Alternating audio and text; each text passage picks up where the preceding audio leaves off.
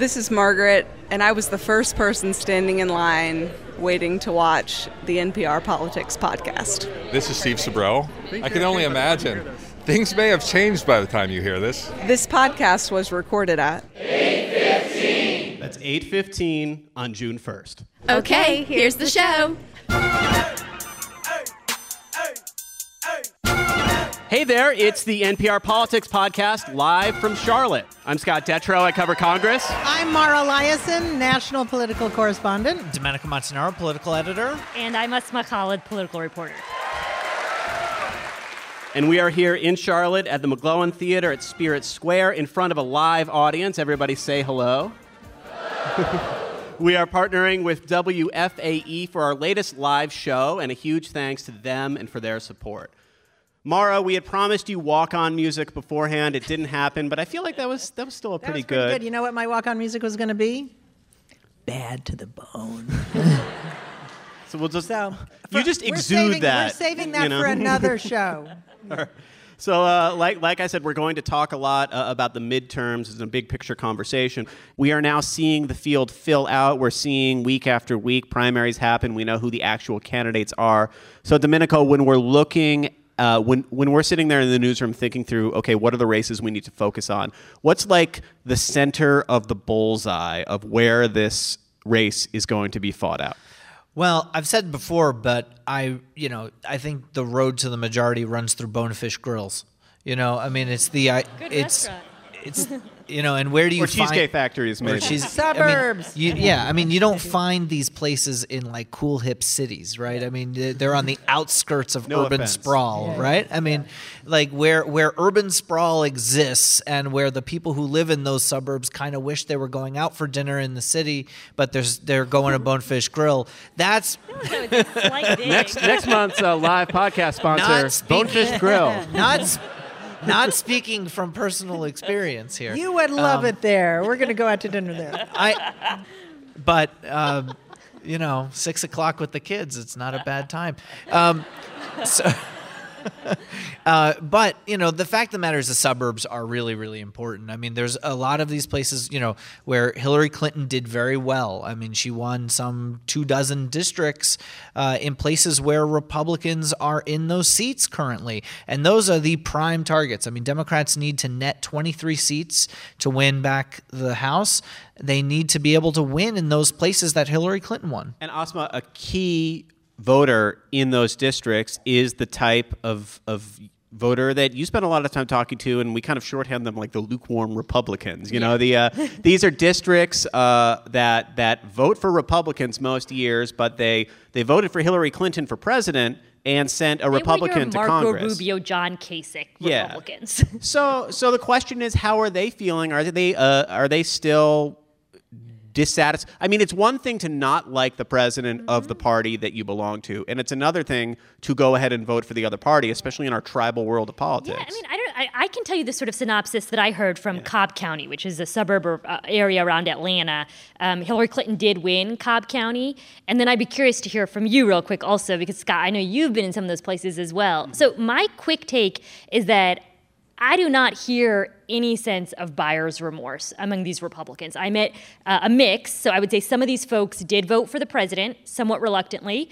Some of them got on board with him fully, and a couple of them did not vote for the president at all. But when you talk to them about their local races, they are energized and excited because they see those people. I mean, these are your establishment Republicans. Yeah. In this case, at least, if we're talking specifically about Cobb County, it's a really energized Republican Party. You go to the GOP breakfast, you get a good 100+ people there on a Saturday morning. So I have not seen a sense, at least in this particular county, I should say, where people felt in any sense that they were shifting away and moving towards the Democratic Party. So the flip side, which we didn't fully plan out, but we have, is that, I mean, I feel like I've gotten a lot of different evidence from strategists I've talked to, from the Democratic campaigns I've talked to, in that they don't necessarily feel like they need the John Kasich, Marco Rubio Republican voter to vote for them. They just need enough of them to not bother voting because, American presidential election turnout is still like pathetically low compared to a lot of other Western countries, but the gap between the presidential turnout And the midterm turnout is so much that it's just a question of who's energized, who is actually taking the time to vote. And on all counts, on state house special elections, on all the House special elections we've seen, there is a clear trend line of Democrats being more enthusiastic, showing up, knocking on doors. And a lot of those Democrats not only sat out the last 4 midterms, but many of them sat out 2016 in states that were decided by a narrow margin, like North Carolina. Well, the curse of the Democratic Party is for some reason they can only get their voters out every 4 years instead of every 2. The Republicans show up every election. But as Scott said, in the special elections and the races we've seen so far, they seem to be exorcising that curse. In other words, Democrats are turning out. Republicans are turning out too. It's just that Democrats are turning out more, and they're overperforming their past turnout performances from past midterms. And that's what the Democrats are counting on. Because when you look at one thing about presidential approval, I just wanted to add, when you look at the numbers of people who strongly disapprove of Trump versus the people who strongly approve of Trump, the strong disapprove is about twice as much. That's a sign of Democratic enthusiasm. And there's one very specific reason for this. It's women. I mean, Democratic women, when people talk about the year of the woman, it's the year of the Democratic woman, perhaps. And we've seen so far in these primaries, Democratic women have won a good number of these seats. I mean, some 40% of the primaries have been won by women. That's unprecedented, and it's not happening on the Republican side. And you are seeing a record number of women running for the House. I believe there's over 300 women who are running for seats in the House. That is still a very small number compared to the number of men that are running for those seats, but it's an uptick. And to your point, Domenico, I will wholeheartedly agree that we've seen a lot of energy, specifically among women. I think the one sort of contrarian point I guess I have is, to echo a bit of what you were saying, Mara, is that Democratic voters, historically, they don't turn out in these elections. And so, if you look at, again, historical voting patterns, right, they just haven't shown up. And if you want to guess who's a non-voter, they're more likely to be Hispanic, they're more likely to be African American. If you want to guess who's a habitual voter, they tend to be a suburban, college-educated white person. But there's a lot of wild cards this year. For instance, the Parkland school shooting. Yes. There is now a huge move to register high school students. They are the least likely to show up. Newly minted 18-year-old voters, but we're seeing registration among that age group going up. Will they show up in November? We'll find that out. And today we got more metrics suggesting an increasingly strengthening economy. We have the lowest unemployment rate since 2000. We have 223,000 new jobs. If the economy is turned around in the way, by all indications, it looks like it's doing, doesn't that portend a good year for the party in power? Why are Republicans looking at big losses if things are going so well? I mean, I would make the argument that it's twofold. So one is, I actually was speaking with a Republican pollster recently who made the argument that, yes, the economy looks good. So you have 3.8% unemployment, which really is somewhat unprecedented in modern history. That's only been the case, I think, prior to 2000. You'd have to go back to like the 1960s. Yeah. But we've had extreme wage stagnation. So you talk to people, and often they're feeling like they're 1 or 2 months away from a disaster. And I would argue that many folks say that just sort of colloquially, regardless of where they're at on the income ladder.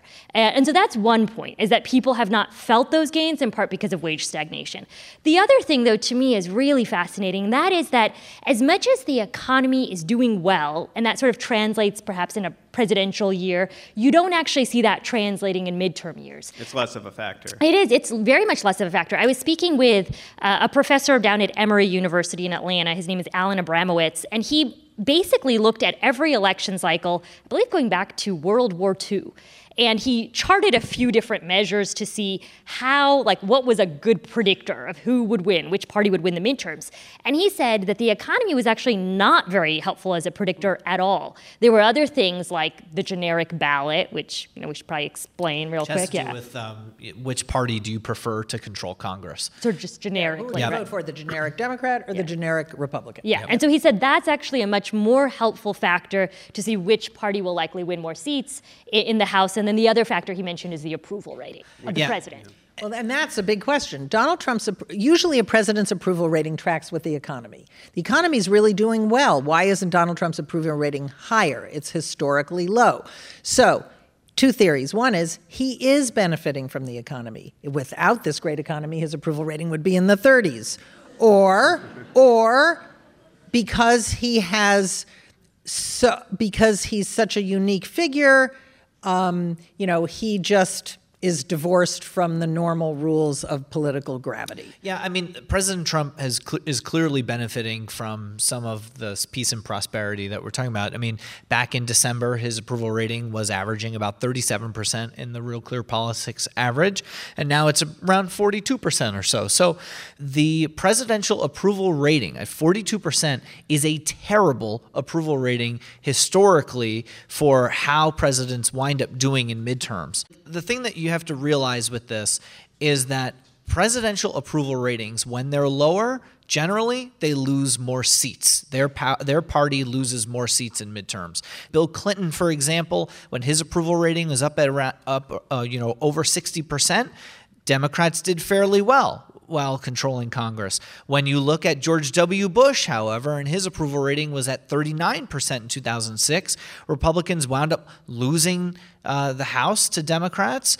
You look at Barack Obama's approval rating when it was at 45%, Democrats wound up losing 63 seats in 2010. Now, does that mean that President Trump, whose approval rating is 42%, is going to lose more seats or as many seats as Democrats did in 2010? Probably not, because of some of the structural advantages that Republicans have. You think about how some of these districts were redrawn in 2011, the strong economy, the fact that Democrats are clustered in cities and that it's pretty easy to draw districts around those Democrats because of that.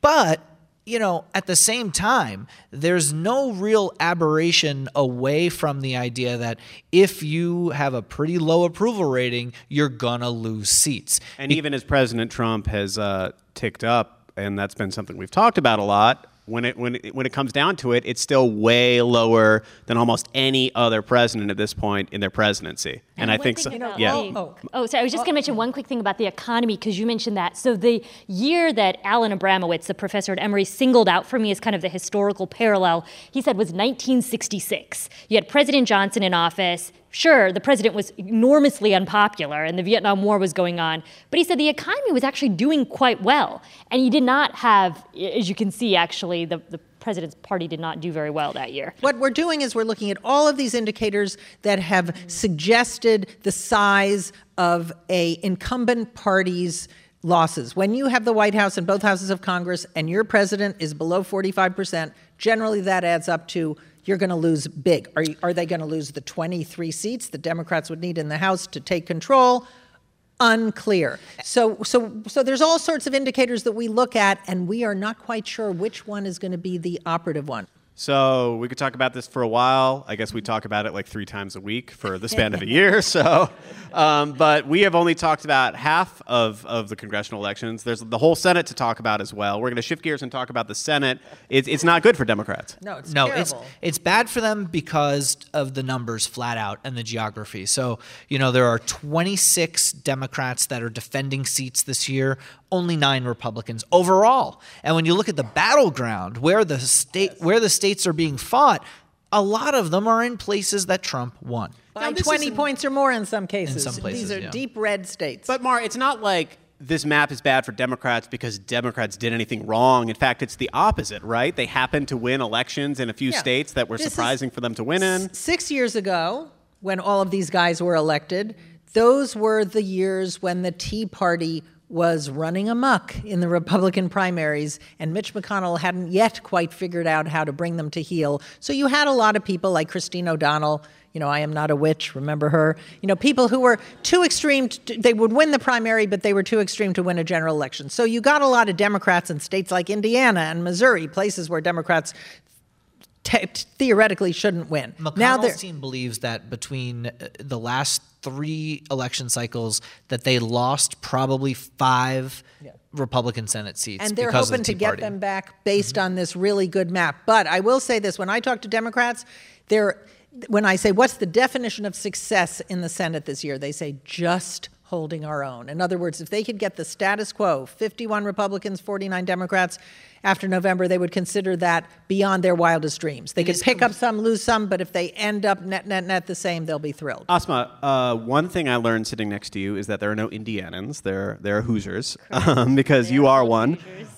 So, I mean, explain to us how much of an anomaly it was for a Democrat to be representing Indiana to begin with, and what the challenge is a Democrat like Joe Donnelly and some of these other, the John Testers of the world face in this climate. I mean, I think that Indiana will be one of those races where I would say it would be extremely hard-pressed for Joe Donnelly or any Democrat to win election again. So when Mara talks about maintaining the status quo, you could also make the case that that would mean picking up a Senate seat somewhere else and forfeiting or losing some of these states that they already hold, like Indiana. So just to give you a bit of perspective, Indiana is a state that in 2016, Donald Trump won every single county in the state but 4. That is a lot of counties. And, it historically hasn't always been that way. There have been Democratic senators in the past, but it just shows you the sort of overall tilt that you've had in many Midwestern states, I would argue, towards the Republican Party. We saw something, I think, akin to that, beginning in Ohio, though Ohio, I think, the senator there, Sherrod Brown, is quite popular as a Democrat.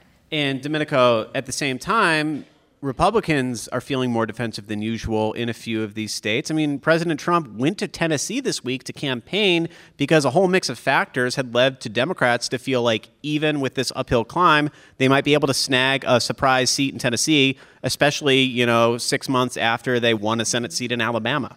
Right, and they have a fairly popular person running in that seat who cuts a sort of moderate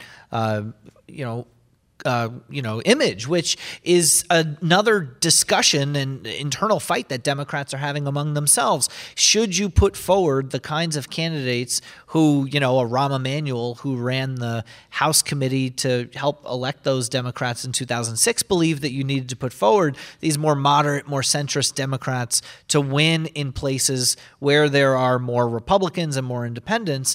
And is the party comfortable with that? Because the energy right now, when you look at all the polling, is on the most left part of the spectrum. For the most part, the answer to that question is they're pragmatic. So far, they want to find, Democrats want candidates that fit their districts. And it means if you're in California, maybe you do want someone from the left. But if you're in the heartland, you want somebody who can reflect the district or the state. And for the most part, if you look at Virginia, Ralph Northam, Doug Jones in Alabama, which was a stunning upset, Connor Lamb in the 18th District of Pennsylvania, certainly Phil Bredesen in Tennessee. They are all candidates who fit their states or districts. I'm glad everybody came out tonight, and I'm glad that everybody listens to the podcast on a regular basis. But Mara, I'm wondering plan to start right away. But Mara, I'm wondering, what is the value of all this conversation on June 1st when it comes down to it? Like, how much can change between now and the election, and how worthless is a lot of this analysis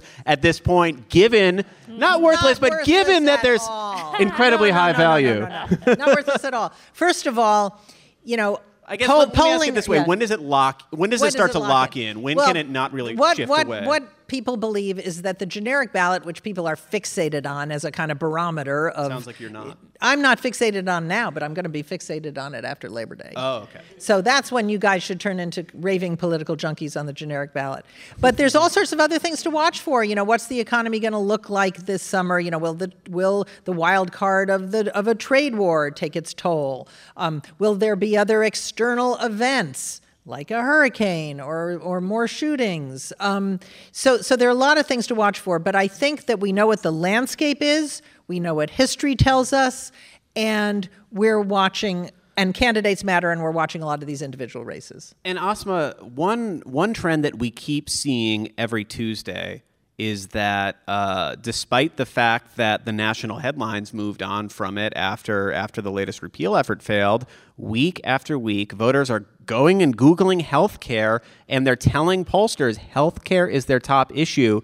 And Democrats feel really good about that, which is such a contrast from when these guys were all running 6 years ago and they were running away from Obamacare because a lot of voters didn't like it. Now Democrats say we would love to talk about Obamacare over and over again and talk about healthcare in general, because you know what? That's on you, Republicans. Yeah, that's the argument that they're making.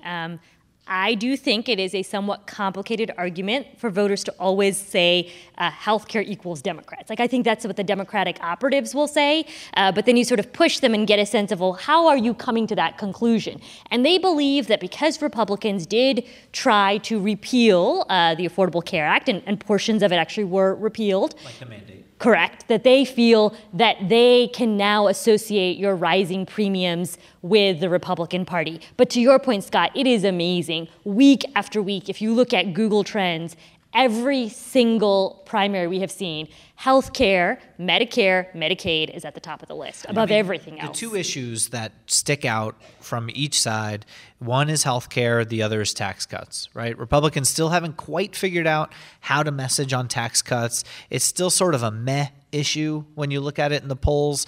Good idea, bad idea. Do I feel it? Do I not? Like a significant, a substantive chunk of voters have their taxes actually go up. It's complicated. There's the argument that even if you got a tax cut, somebody else got a much bigger tax cut, and a corporation got a much bigger tax cut. Yeah. And healthcare, I mean, you guys are right about the Google Trends. It also shows up in polling, right? I mean, one of the polls that we did, and we looked at just like, what are your top issues? I was stunned to see that healthcare was like far and away, more than double what everybody else talked about for something that needs to be dealt with immediately, right? It surpassed everything else. And this was the single biggest failure of the Republican Congress, that they couldn't repeal it and replace it with something better, as Donald Trump promised. Wait till October when everybody gets their letters saying their premiums are going to go up and to. that is the Democratic argument that's going to happen. And that now you do wonder, though, how much of the election is sort of locked in and baked in by that point. But, it's talk about an October surprise. Yeah, and I remember being on the campaign trail with Donald Trump in October, right when those premiums went up, and he was talking about that way more than he was talking about the FBI, and the crowds were responding.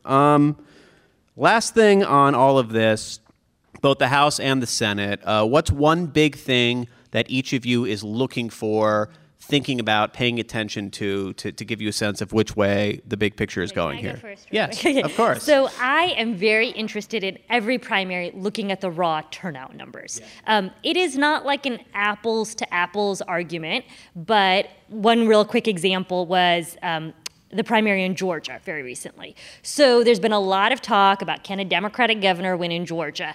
What we saw in the primary was that actually there were more Republicans who came out to vote, but not by huge margins. I think there was about like 50,000 more Republicans than Democrats. In 2014, there were about 200,000 more Republicans who actually voted than the Democrat for governor. So anyhow, long story short, I think the numbers we're seeing in primaries is a good clue to possibly the way we'll see things turn out in November. Yeah, I'm watching for what the Republicans finally settle on as a message. Now we're in this primary season, so you're hearing a lot about immigration because that's the kind of message that works with the Republican base. You hear Donald Trump talking about it all the time in his rallies. Is that going to be the kind of thing that Republicans will think will energize their base in a general election, or will they go back to trying to sell the tax cuts, which they've had a hard time doing? The thing is, we talked about President Trump's numbers ticking up because of peace and prosperity. I mean, I think that those are the two things that are going to be the sort of hinge for him that hold him in place where he is, or the bottom falls out. Does the economy start to change? Does it reverse position? Does unemployment tick up? And how do independents respond to what happens over the next several months, whether it's the president's unpredictability or economic measures and stability, and who do they wind up trusting more? All right. Well, the show is almost done, but before we do the final credits, a very important piece of business I forgot before. Shout out to Sandy Schuster and Rich Dutcher. Rich, happy birthday to you from Kelsey. She sent us an email a couple of weeks ago asking us to wish you a happy birthday.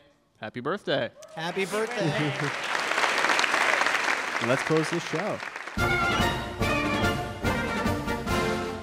That is the show for tonight. Thank you, Charlotte. We loved coming here to the beautiful McGowan Theater. Thanks to our partner, WFAE. You can support this podcast by supporting them, your local public radio station. Thanks so much to our sponsor, The League. And we couldn't have done it without Allie Prescott, Jessica Goldstein, Andrew Hayden, Cy Sykes, and the NPR events team. The visuals behind us are made by the talented Renee Clark with help from Mina Tavakoli. This show and the podcast are produced by Barton Girdwood and Barbara Sprunt.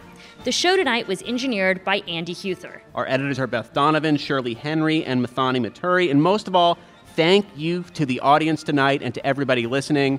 Thank you all for listening to the NPR Politics Podcast. I'm Scott Detrow.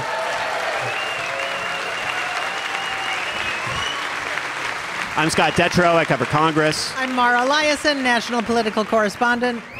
I'm Domenico Montanaro, political editor. And I'm Asma Khalid, political reporter. Hey, it's Scott again. So at the end of the show, we asked everybody in the audience to tell us what they can't let go this week. It was a lot of fun. Here's some of what the people in Charlotte had to say.